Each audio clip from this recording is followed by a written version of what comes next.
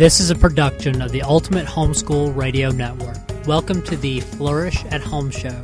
Your host, Mary Jo Tate, is an international book editor, the homeschooling mom of 4 boys, and the author of Flourish, Balance for Homeschool Moms. Mary Jo loves to help moms find peace, order, and balance by sharing practical tips, inspiration, and encouragement. Visit her website at flourishathome.com. And now, here's your host, Mary Jo Tate. Welcome to the Flourish at Home Show. I'm Mary Jo Tate, and today's episode is about training your children. Many wonderful books about child training are available, and frankly, there's no way to cover the subject fully here. So I'm going to focus on 4 things to teach your children that contribute greatly to building a balanced life for the whole family. Responsibility, independence, initiative, and service. First, teach your children responsibility. Having real responsibilities helps children build confidence, character, and a biblical self-image. Making a meaningful contribution to the work of the family can bring great satisfaction. One of my favorite examples of how this works is my oldest son, Forrest, paying bills when he was 6 years old. At the time, we lived in a little 3-stoplight town about 2 blocks from an old-fashioned courthouse square. When we went for a 1-mile walk, we could visit the library, pay the electric bill, stop by the bank, and go to the post office. The first time Forrest went into each place, I went with him, introduced him to the clerks, and explained that we were homeschooling, so they wouldn't wonder why this little kid was wandering in alone during school hours. After that, I would wait on the sidewalk with Andrew and Perry in the stroller while Forrest went inside alone to take care of business. When he would walk out of the electric company with a receipt or the post office with a book of stamps, the "look what I did" expression on his face was precious.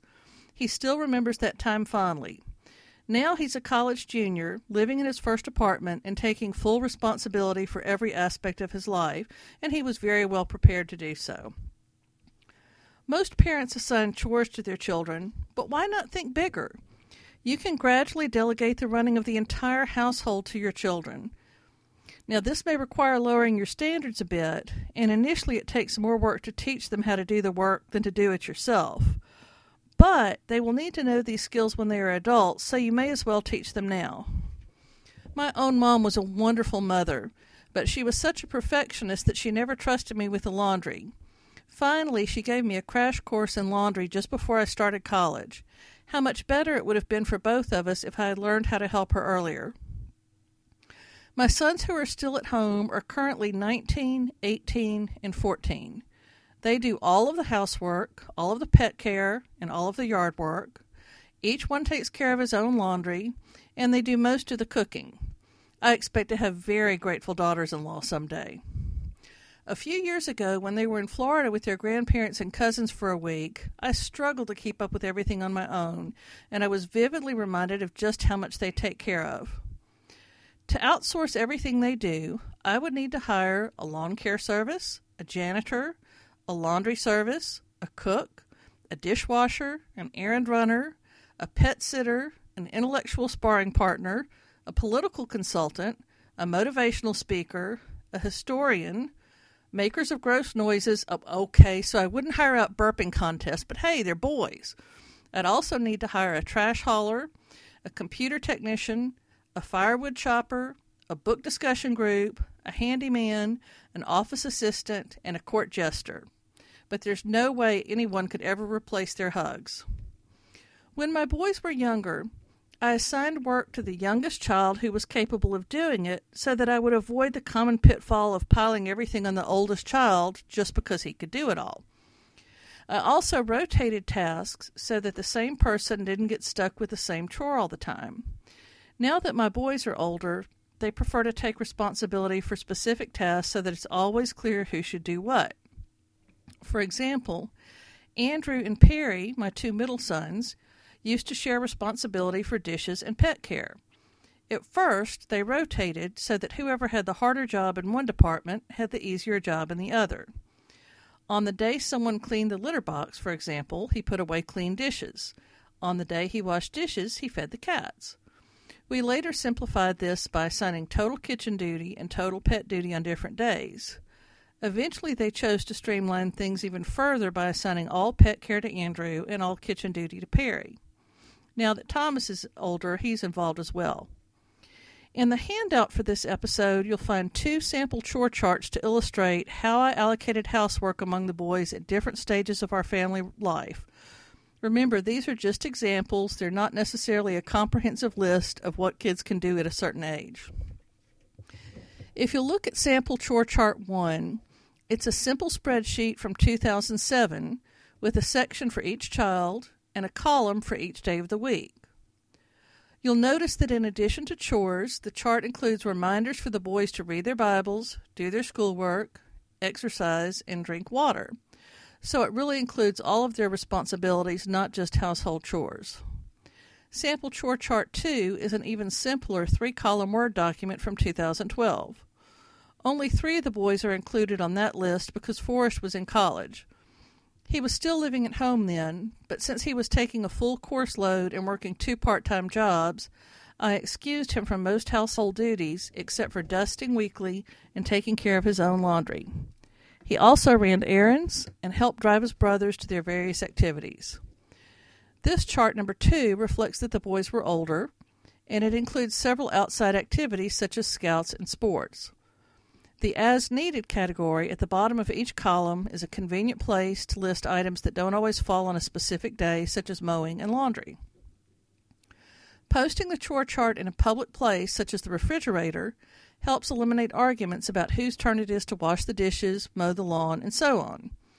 It allows Mom not to have to repeat instructions, and also to check at a glance and see what has been done. One of my rules for both chores and homeschool assignments is if it's not checked off, it didn't happen.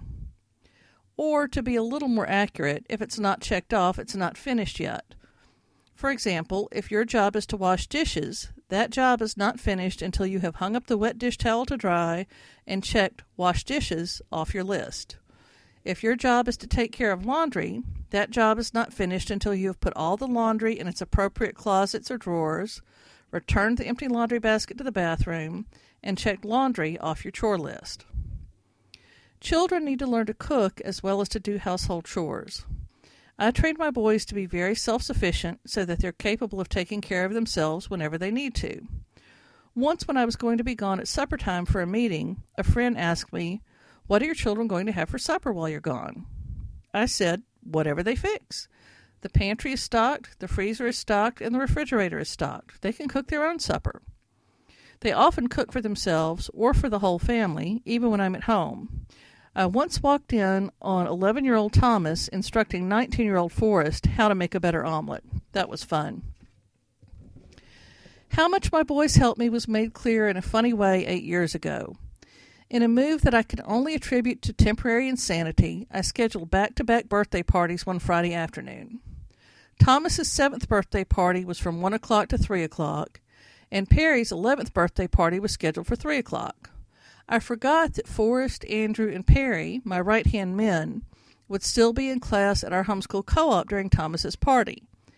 I had already sent the invitations, and everybody had already accepted, so I thought, surely I can handle 6 little boys for 2 hours on my own. Right. There weren't any serious problems, but it was stressful to run around and prevent potential disasters without any backup. It was challenging to keep all the boys in the same general area, upstairs or down, inside or out, because I couldn't be in 2 places at the same time to supervise their reenactment of every battle known to history using swords, Nerf guns, lightsabers, and Civil War-style wooden muskets. It's a miracle nobody got hurt. I'm used to delegating crowd control and battle supervision to my lieutenants, but they were in logic class and music class. The moms picked up their kids around 3 o'clock, just as Perry's friends arrived for his party. The 11-year-old bunch was much more self-sufficient than the 6- and 7-year-olds, and Forrest and Andrew were home by then to help. I sat down to rest for a few minutes, and I actually dozed off sitting straight up on the couch even though full-volume activity was going on all around me. When I regained consciousness and sanity, I was reminded of what a tremendous blessing my sons are. At that time, we had been on our own as a single-parent family for nearly 6 years. It's been 13 years now. And they had become so responsible and independent. This is a huge contribution to my ability to work from home and continue homeschooling as a single mom. What Charlotte Mason says in her book Home Education is true. The mother who takes pains to endow her children with good habits secures for herself smooth and easy days, while she who lets their habits take care of themselves has a weary life of endless friction with the children. The second thing to teach your children is independence. As they grow older, teaching them to be independent is an extension of teaching them to be responsible. Just remember that if you have an infant or all younger children, you simply will not be able to accomplish the same things you will when your kids are older unless you have help. And that's okay. We all have different priorities in different seasons of life. You will have to be very hands-on at first as you train your children to accomplish a particular task. As they become competent at the task, you can turn it over to them more and more. Once they master it, they can tackle the chore independently. For example, if you're teaching a child how to wash dishes, begin by explaining while you demonstrate. Next, coach him step by step as he washes his first dish, and then a whole sink full of dishes. Gradually shift to supervising quietly and answering questions. Finally, when your child has successfully washed the dishes several times without coaching or questions, he has mastered the task and should be able to do it without supervision or reminders. A chore chart can help keep him on track, but ultimately the chore should become a habit. If you're used to constantly reminding your kids and hovering over them, you may be uncomfortable with the idea of their independence. How can you make sure they're doing what they're supposed to do if you let them be independent? The solution is simple. Inspect what you expect. That's how you add accountability to independence. I have sometimes gone too long without inspecting, and I eventually discovered that not everything got done. Inspecting regularly, daily for younger children, keeps them from falling behind and holds them accountable. When my boys were younger, I learned that if their bedroom door remained closed for a long time, it usually meant there was a catastrophe inside, some mountainous combination of toys and laundry. The more responsible and independent your children become, the less supervision and inspection they should need. I didn't start teaching my oldest son to be independent when he was young because I didn't really think he could do anything. In my eyes, he was a helpless little child who needed his mommy to do everything for him. Over the years, as I had more children, I wised up a bit, and Forrest eventually earned the nickname Mr. Responsible. Older children can also help train younger children to do household tasks. When my youngest son was 5, I walked into the kitchen and found him using the microwave. I would never have let my older children anywhere near the microwave when they were 5. So I asked him, "Thomas, what on earth are you doing?" He replied, "Cooking waffles," as if it were the most obvious and ordinary thing in the world. "What do you mean you're cooking waffles?" I asked. He looked at me in disbelief and said, "Perry taught me how to use the microwave." The 9-year-old had taught the 5-year-old how to microwave frozen waffles because he was tired of doing it for him. And now the 5-year-old was perfectly capable of doing it himself. A few months later, I found Andrew, who was 11, teaching Perry how to use the dishwasher because he was tired of being the only one who knew how to run it. A third important thing to teach your children is how to take initiative. Taking initiative goes a step beyond being responsible and independent. It's noticing something that needs to be done that's not your normal responsibility and taking care of it yourself. Once we made initiative the word of the week in our home. We talked frequently about taking initiative and doing things on your own initiative. For the next few months, the boys would come to me and excitedly report that they had done something on their own initiative, and I really praised that. The greatest efficiency is possible when you're not having to micromanage because your children are doing things on their own. Andrew is our Mr. Fix-It. He has always been intrigued by tools and how things work. He instinctively understands how things are put together, and he learns by following around every plumber, electrician, or repairman who comes to our house. When he was 12 years old, I noticed him walking around with a screwdriver, a tape measure, a marker, a flashlight, and a pocket knife. I asked what he was doing, and he replied matter-of-factly, "Fixing the bathroom doorknob." That's taking initiative. True confession. In our home, initiative doesn't always seem to apply to stray papers or random socks on the floor. We definitely haven't achieved perfection. But my boys have continued to act more and more on their own initiative as they've gotten older.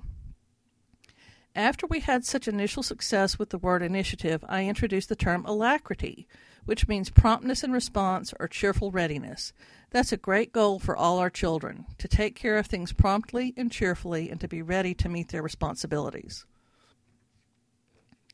The fourth important thing to teach your children is service. Michael Card writes in The Homeschool Journey, "When we turn our thoughts to homeschooling, to molding the hearts of our children, this vision of Jesus as servant provides the foundation for a biblical value system. What is more valuable, to be served or to serve? We need to teach our children not merely to do their assigned tasks, to check them off a list, but to work from a spirit of loving service." The words we use are important. One of my favorite phrases is, "serve your brother." Instead of saying, "Will you take this to Forrest?" I might say, "Will you serve your brother Forrest by taking this to him?" Or I might ask, "Will you serve your brother Perry? He's not feeling well today, so would you take over his responsibility to wash the dishes?" It's amazing what a different attitude that language inspires. It's not just, more work for me to do, but it's the spiritual attitude of service and being a blessing to someone else. Try incorporating that language, serve your father, serve your mother, serve your sister, serve your brother, into your instructions to your children. Teach them to serve beyond the bounds of your own family as well. They can rake leaves for an elderly neighbor, help you prepare and deliver a meal to a family with a new baby, volunteer with you at a local food pantry, and so on. All of my boys have done many community service projects with their scout troop, and Forrest has participated in state and international mission trips. Remember, your own example of serving your family and others with a cheerful heart is a powerful model for your children. One of my readers, Eleanor Joyce from Pennsylvania, told me how implementing the principles I've shared here made a real difference in her family. She said, "I've learned to do more delegating and to let things go. It's been great to see my daughters and husband do tasks their own way, often better than I used to do them. It's made a big difference since we work as a team. I'm learning that I am not the queen of the universe, and the weight of the entire household does not rest on my shoulders." I found her comment very reassuring. We're not the queen of the universe, and we don't bear the weight of the entire household on our own shoulders. Children can usually do a lot more than we think they can do. Of course, you need to be sure to keep safety in mind and make their duties age appropriate. Then set high expectations and watch them live up to them. So I have a question for you. How do you teach your children to be responsible and independent, to take initiative, and to serve others cheerfully? Please leave a comment and share your best tips with us. I'll see you next time on the Flourish at Home Show. Thanks for tuning in to the Flourish at Home Show. For more encouragement, visit Mary Jo at flourishathome.com. The Flourish at Home Show is a production of the Ultimate Homeschool Radio Network.